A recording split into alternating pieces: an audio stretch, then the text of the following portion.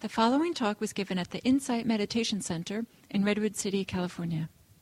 Please visit our website at audiodharma.org. I think it's especially important during the holidays because for the most part, at least when I look at myself, it has been a journey for me to get listening. My meditation practice has shown me over and over again that mostly I listen to my own mind. And my own mind, as Annie Lamott says, is a dangerous neighborhood. We shouldn't go there alone. It goes off in all kinds of different directions and has all sorts of things to say.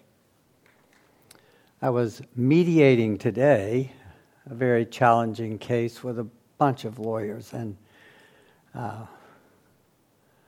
I talked to them in the beginning about listening and how, especially in conflict, we don't listen to what our conflict partner is saying.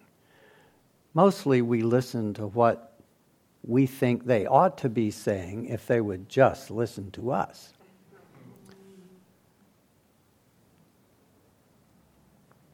I have been drawn to the topic of listening lately because I came across a book by an author who I've read another book of several years ago, a practitioner named Mark Nepo, who's written a book called The Book of Awakening, which is a daily 365 days of beautiful readings and poetry and sort of meditation practice focused. And he's written a book called 7,000 Ways to Listen, Staying Close to What is Sacred. And he came upon that title after a conversation with a Nigerian linguist named Olusope Oloranda, who he describes as saying that Oloranda brought languages alive like tropical plants and spoke of them as rooted things that sprout and reach in all directions for the light, and marveled that there are 7,000 living languages on earth, and those are only the ones we know of. And Mark Nepo went home that night after having dinner with Oloranda and said, there must be therefore 7,000 ways to listen. The Buddha has this to say about listening in the Mulapariyaya Sutta, the root of all things. In that sutta, he describes the 24 different ways that we distort our perceptions of what we're actually experiencing. The multiple ways in which we hear things that are impermanent as permanent, things that are creating suffering as pleasurable, and things that aren't really about Daniel as being about Daniel. The three characteristics. The way we hear all of conditioned experience, as opposed to being open to listening to what is arising. We color. We have a lens cap over our experience in those three ways. And in this sutta, the root of all things, of the 24 ways that we distort what we hear and experience, one of them is our listening. He taught, she perceives the herd as the herd. Having perceived the herd as the herd, he conceives himself as the herd. She conceives herself in the herd. He conceives himself apart from the herd. She conceives the herd to be mine, delights in the herd. Why is that? Because he has not fully understood it. Now, it seemed sort of paradoxical to me when I read that, because if we perceive the herd as the herd, then we're experiencing life as it is. But he's really saying to us, yes, we're experiencing life through those three characteristics, because we're having it be, in my case, about Daniel. So what I hear is either about me, or is apart from me, or I'm in it, or I'm separate from it. I distort it in those characteristic ways. And so I hear what is impermanent as being permanent. Oh, I can hold on to this relationship because this is finally the one. And this is it for my life. It's permanent. Or I will always be healthy and vibrant and young and alive. So I don't need to worry about eating well or exercising or getting enough sleep, because I'm always going to be healthy just like I am now. Or avoiding working and just hanging out and enjoying myself won't ultimately cause suffering for me. Those distortions that we make of life. So how then do we listen? Mark Nepo has this beautiful poem called The Appointment. What if on the first sunny day on your way to work, a colorful bird sweeps in front of you down a street you've never heard of? You might pause and smile, a sweet beginning to your day. Or you might step into that street and realize that there are many ways to work. You might sense the bird knows something you don't and wander after. You might hesitate when the bird turns down an alley, for now there is a tension. Is what the bird knows worth being late? You might go another block or two thinking you can have it both ways, but soon you arrive at the edge of all your plans. The bird circles back for you, and you must decide which appointment you were born to keep.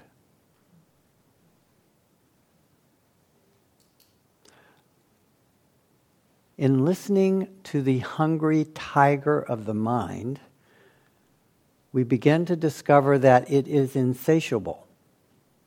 That regardless of what we give it, regardless of how we treat it, its voracious need to have more of that which is impermanent and more of that which temporarily causes pleasure and ultimately creates suffering, and have that be more about a statement of who I am, drives us.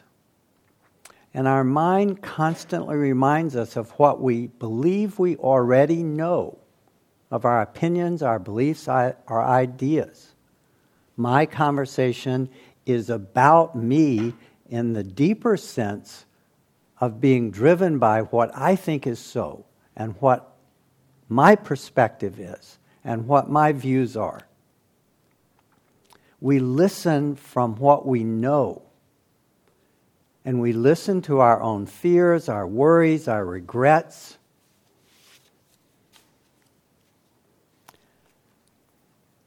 And these three characteristics drive our listening. So that begs for me the question, well, how do I learn to listen beyond these three characteristics? And I was reminded in preparing this talk of one of my favorite old movies, City Slickers. And there's a wonderful scene in there, if you remember, Jack Palance played Curly, and Billy Crystal played the city slicker, Mitch. And they're talking around the fire. And Curly growls, "Do you know what the secret of life is?" "No, what?" Mitch replied. Holding up his index finger, Curly says, "This." To which Mitch says, "Your finger?" "One thing, Just one thing, Curly tells Mitch. You stick to that, and everything else don't mean squat. He didn't say squat. That's great, says Billy Crystal. But what's the one thing? That's what you've got to figure out. About 3 months ago, I was mediating a case involving cleanup of the San Francisco Bay, an environmental case, where a company that manufactures goods that we all need and use was accused by a local environmental organization of not cleaning up its property well enough so that when the rains come, there was a runoff into the bay. And what this environmental organization does is send people around to look at companies and see if their practices of putting barriers around their property to keep overflow from going into the bay and having tanks that will hold water and purify it before it's released into the bay, to see if those practices that they have are the best practices that are available to keep the water in our bay clean and keep us having a few fish and a few birds that survive. And the law firm that represents this environmental organization sent a young associate to survey this company. And she saw that they were really working pretty hard to do the right thing. So she proposed to them that if they continued to make progress and continued to do the things they were doing, that her environmental organization would enter into an agreement with them not to sue them for 2 years, to give them a chance to clean things up. And they readily accepted that deal, and they struck a bargain and signed an agreement. She somehow, and I never understood how that happened, she ended up leaving the law firm, and they sued this manufacturing company 15 months later. So you can imagine that they weren't so happy. And we were in a mediation at federal court in San Francisco, and the lawyer for the company and the lawyer for the environmental organization both had representatives of their clients there. And we were trying to work out a solution to the case. And they made some progress, and then they got massively stuck pretty far apart. And I was thinking, what can I do? How can I help them? Because it's going to cost both of them so much in legal fees to continue this fight. And I listen. I have learned to focus on listening. And it's an art not to listen to your own mind in that situation. And what kept arising for me is the plaintiff, the environmental organization, has not been true to their own principles by suing this company when they entered into an agreement that we won't sue you if you keep making progress. We won't sue you for 24 months. And they sued them anyway. And that was sort of the odor that was surrounding the case. But I said to myself as I was pacing out in the hall trying to figure out what to do, you can't say that to them. That's just going to make them really angry. Nothing else occurred to me. I was really stuck, and they were stuck. So I trusted that I was listening, and I walked in, and I just laid it out and said, you haven't lived up to your principles. You agreed, and now you acted in violation of that agreement, and that action is coloring this entire process. So you're stuck. And I gave my best Southern Baptist preacher's son sermon in the nicest possible way. And I was silent, waiting to hear how they were going to respond. Were they going to just walk out because now I had come down in a judgmental way? And to my surprise, the lawyer stood up and said, "I agree with everything you've said."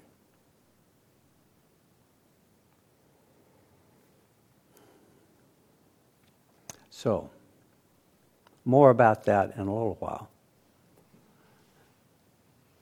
I've discovered through that experience and many that led up to it that there are really 4 simple but incredibly difficult aspects to listening.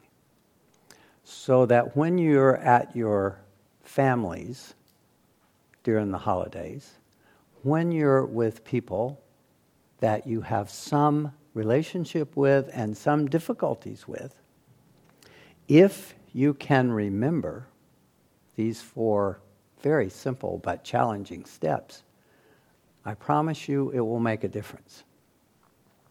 The first one is to give up certainty. I like to start really hard. So, we mostly listen from what we know. We believe we know, and our mind tells us that. We believe that we've had various experiences and we know certain things about people, and I've known my mother for all of my life, and I know who she is and how she is, so I listen to her from what I know. In the space of what we know, all that's available to us is to be right. And we choose to be right because we're certain that we know. And in rightness, there's no relationship. Because I'm over here knowing, and you're over there being wrong and in the unknown. There's a wonderful classic T.S. Eliot poem, or series of poems called The Four Quartets, in which he says, "You say I am repeating something I have said before. I shall say it again. Shall I say it again? In order to arrive there, in order to arrive where you are, to get from where you are not, you must go by a way wherein there is no ecstasy. In order to arrive at what you do not know, you must go by a way which is the way of ignorance. In order to arrive at what you do not know, you must go by a way which is the way of ignorance." We have a really hard time with that. We apply what we know to each situation that arises in our life to keep us safe. We need to be safe. We need to know. So we bring our certainty, we bring our knowledge into each situation. We don't come into it with the openness of uncertainty and not knowing. I don't walk home or go home to my wife of many years with the uncertainty of who is she going to be today? Who is she tonight? Who is this lovely woman that I love? Rather, the thrown way of our being is to walk in knowing, oh, there's this person I married, and I know her well. And there she is, being exactly the way I know her to be. We listen from what we know. We listen from certainty. And so there's judgment and there's separation. But how can we let go of what we know? How can we simply walk in and say, wow, let me be surprised?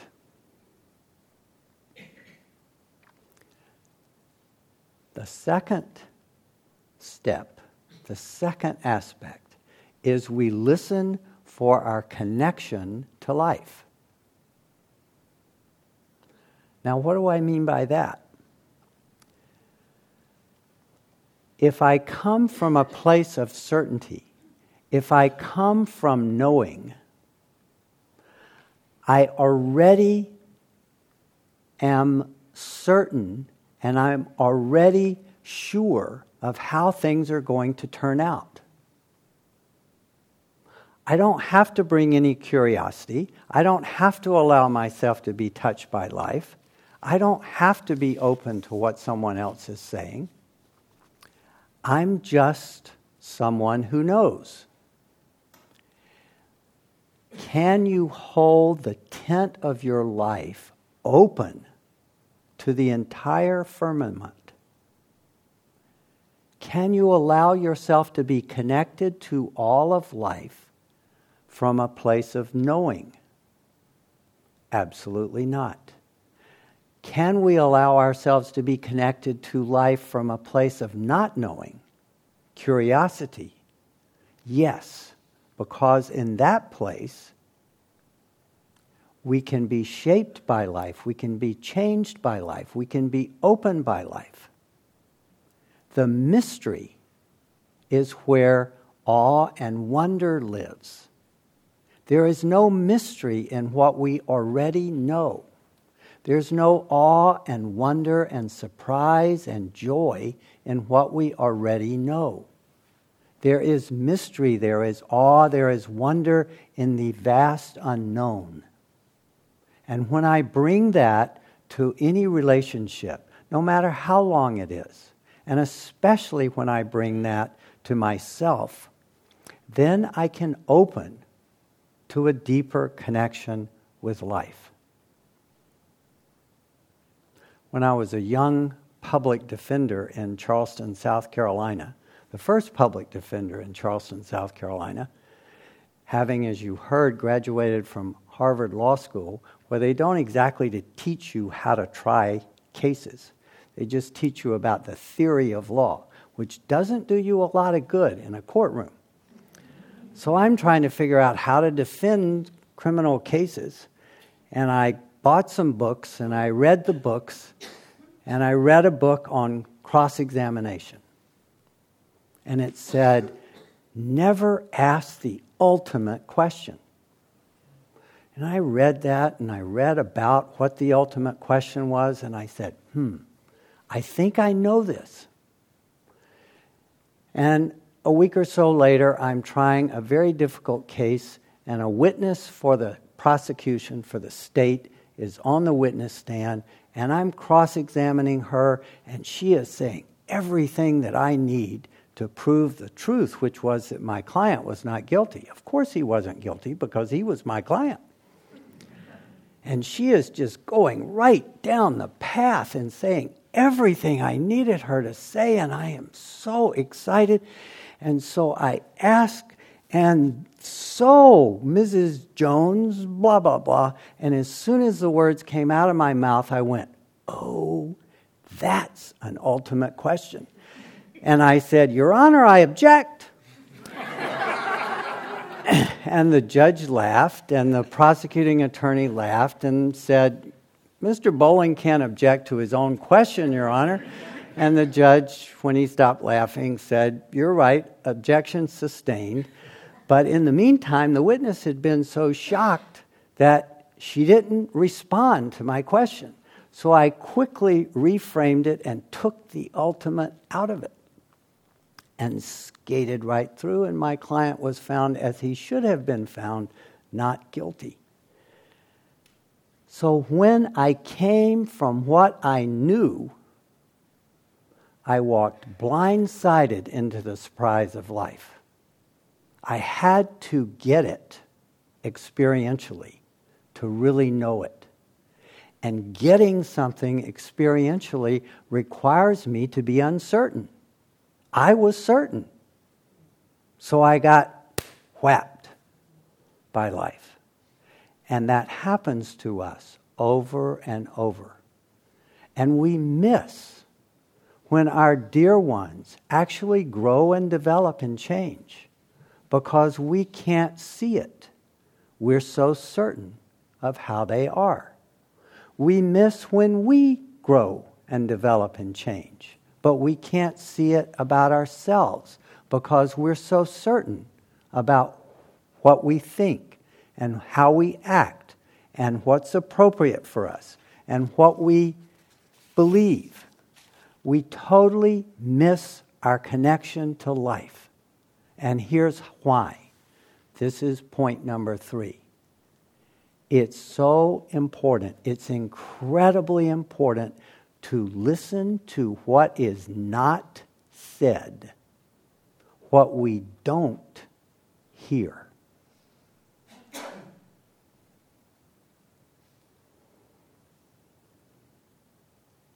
So about 10 years ago, I was running the conflict resolution program at Duke Law School, and I had come there trying to save my marriage, coming back from where I'd been at Kripalu in Massachusetts and Washington, D.C. and other things. And being from South Carolina, my wife wanted to return to South Carolina. And I got as close as I could. But I didn't listen well to the people who had been running that program.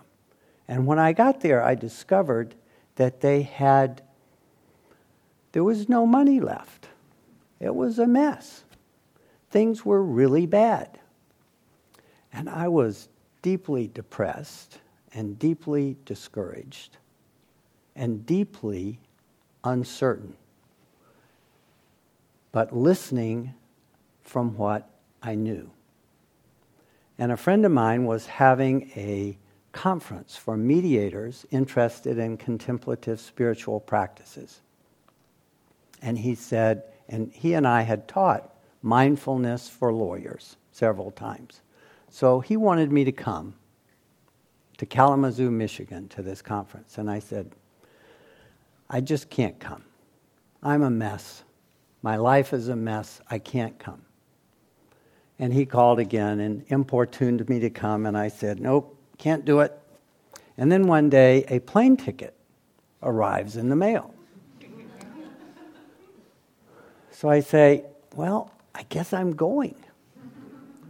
But I get on the plane and I am in such bad shape, I can't even look at anyone or pay attention. I fly from Durham, North Carolina to Chicago and then get on a smaller plane to fly from Chicago to Kalamazoo. And in the seat in front of me is the back of a woman's head. And I can hear her voice, but I can't hear a word that she's saying. And I'm mesmerized by that voice. And I begin to sort of wake up enough to look around the plane and see that by appearance and by just my intuition, most of the people on this little plane are going to this conference. And when I get off the plane, indeed, the woman in front of me, sitting in that seat, was also going to the conference. She was teaching law at Stanford, and I at Duke, and we met in Kalamazoo. And she's now my wife, and she's why I'm here, and she's why I'm here tonight.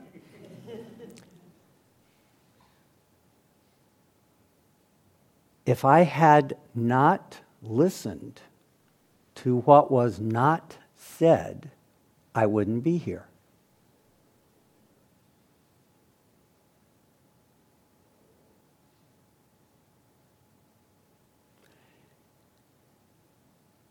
Listening in the emptiness of life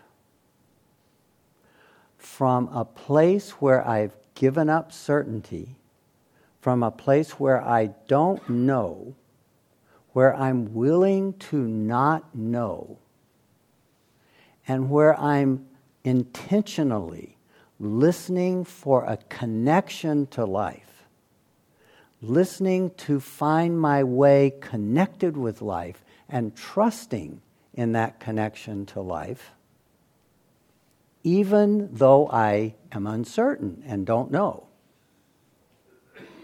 In that place, I can listen to what's not said.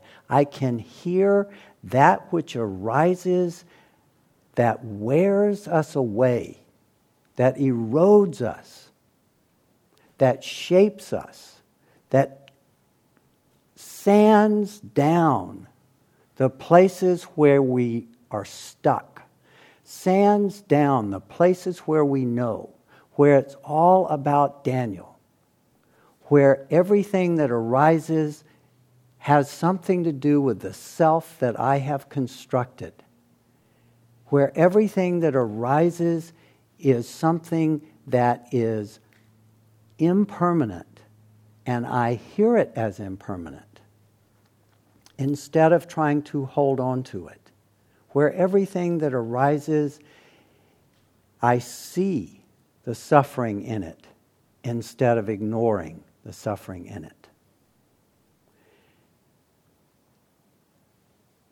That ultimate question was a time when I listened to what was not being said. I listened with my whole body. I listened to what was in the air. I listened to what was in the people all around me and the surroundings around me.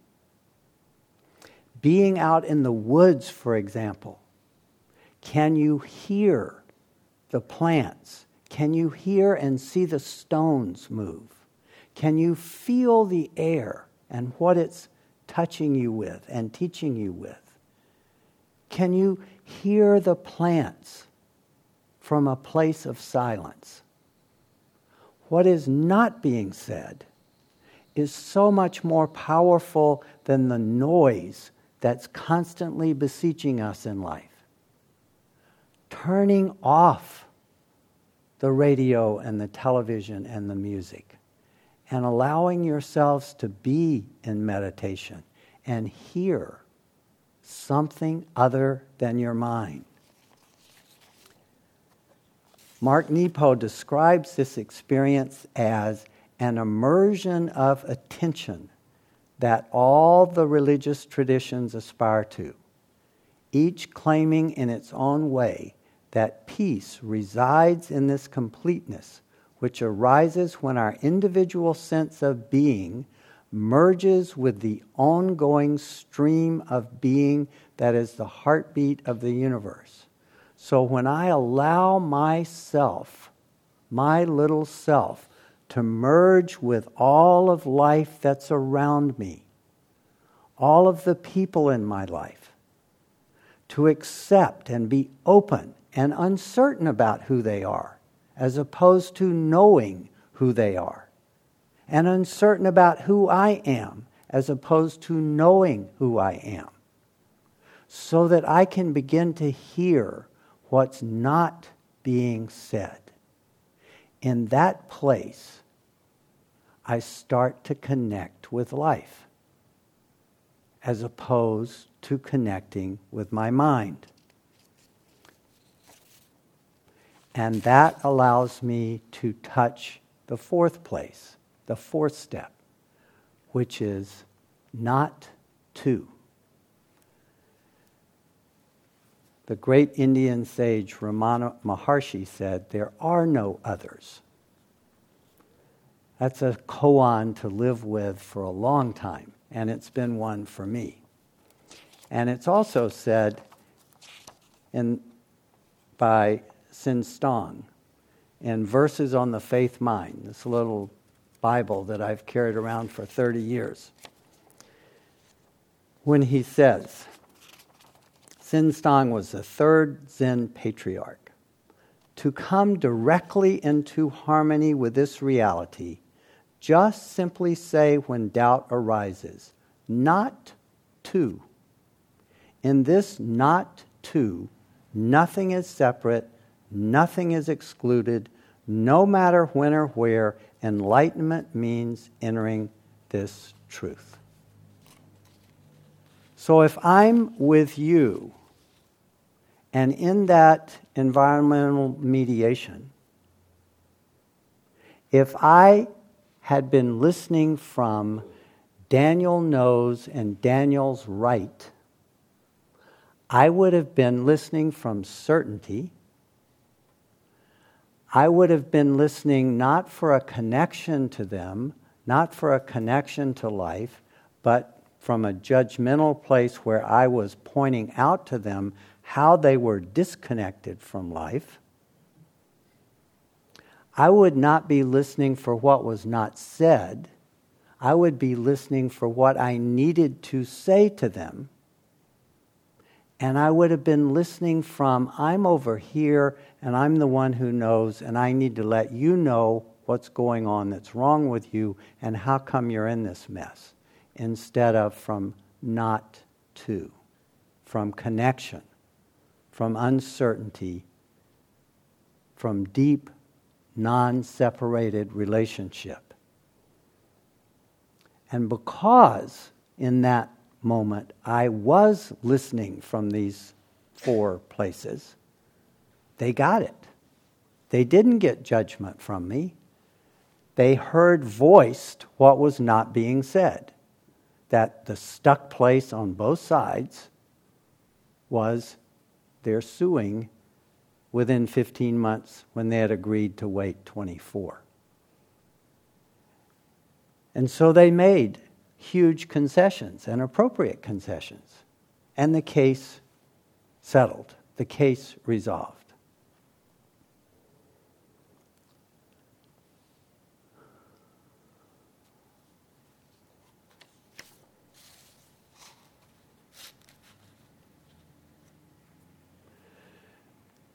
There was another time in my life when I was in the basic training in the Army.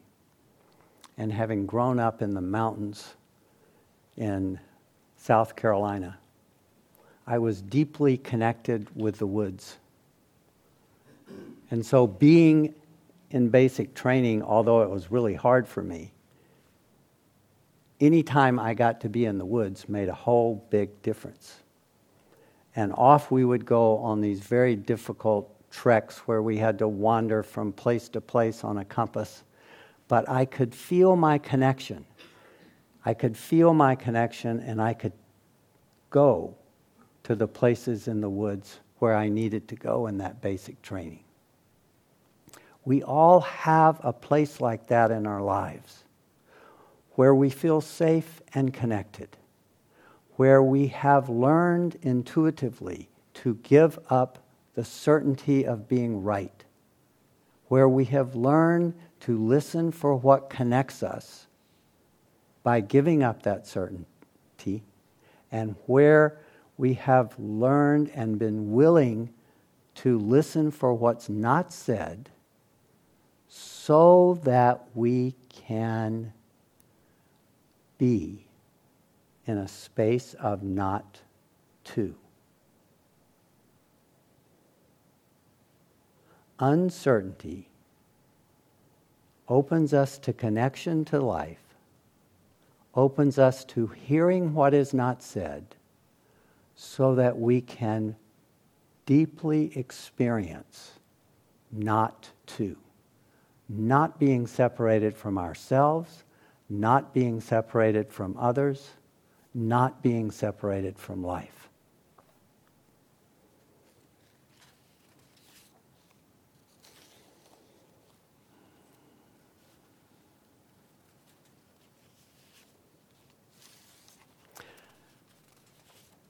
Mary Oliver, in her most recent book, Blue Horses, describes this experience in her beautiful poetic way in a poem entitled The Fourth Sign of the Zodiac. Why should I have been surprised? Hunters walk the forest without a sound. The hunter strapped to his rifle, the fox on his feet of silk, the serpent on his empire of muscles, all move in a stillness, hungry, careful, intent. Just as the cancer entered the forest of my body without a sound. The question is, What will it be like after the last day? Will I float into the sky, or will I fray within the earth or a river, remembering nothing? How desperate I would be if I couldn't remember the sun rising, if I couldn't remember trees, rivers, if I couldn't even remember, beloved, your beloved name. I know you never intended to be in this world, but you're in it all the same. Here we are. How did we get here? Who knows? But we're here. So why not get started immediately? I mean, belonging to it. Why not get started immediately? I mean, belonging to it. Why do we hang on to our separation, to our rightness, to our certainty? Every place I know, I can't belong to life. I can't be connected because I already know. So I can't listen for what's not being said.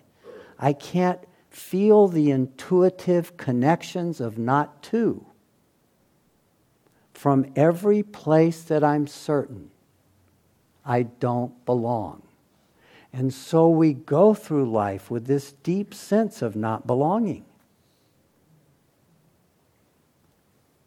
And the paradox is that in order to experience and sense our belongingness, we must give up the certainty of our not belongingness. We must give up the certainty of our knowing so that we can hear our connection to life by listening to what is not being said from a place of not to. So why not get started immediately? I mean, belonging to it. There is so much to admire, to weep over, and to write music or poems about. Bless the feet that take you to and fro. Bless the eyes and the listening ears. Bless the tongue, the marvel of taste. Bless touching. You could live 100 years. It's happened. Or not. I am speaking from the fortunate platform of many years, none of which I think I ever wasted. Do you need a prod? Do you need a little darkness to get you going? Let me be as urgent as a knife then and remind you of Keats, so single of purpose and thinking for a while he had a lifetime. Late yesterday afternoon in the heat, all the fragile blue flowers in bloom in the shrubs in the yard next door had tumbled from the shrubs and lay wrinkled and fading in the grass. But this morning, the shrubs were full of blue flowers again. But this morning, the shrubs were full of blue flowers again. There wasn't a single blue flower on the grass. How, I wondered, did they roll or crawl back to the shrubs and then back up the branches, that fiercely wanting, as we all do, just a little more of life?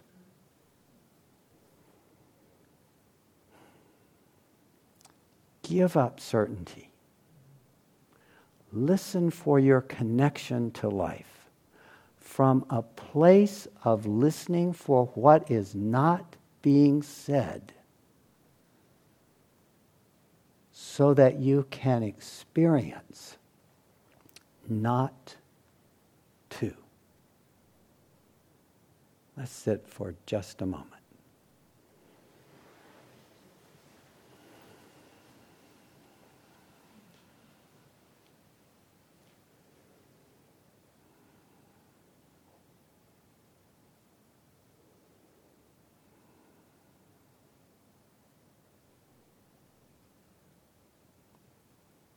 And notice the mind's tendency to try to figure it out.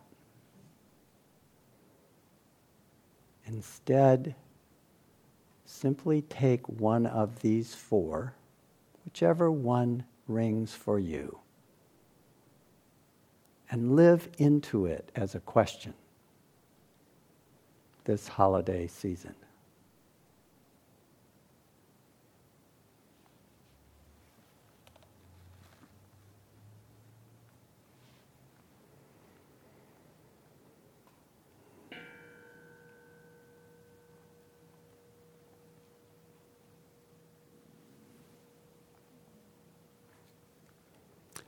Thank you so much for being here tonight. It's wonderful to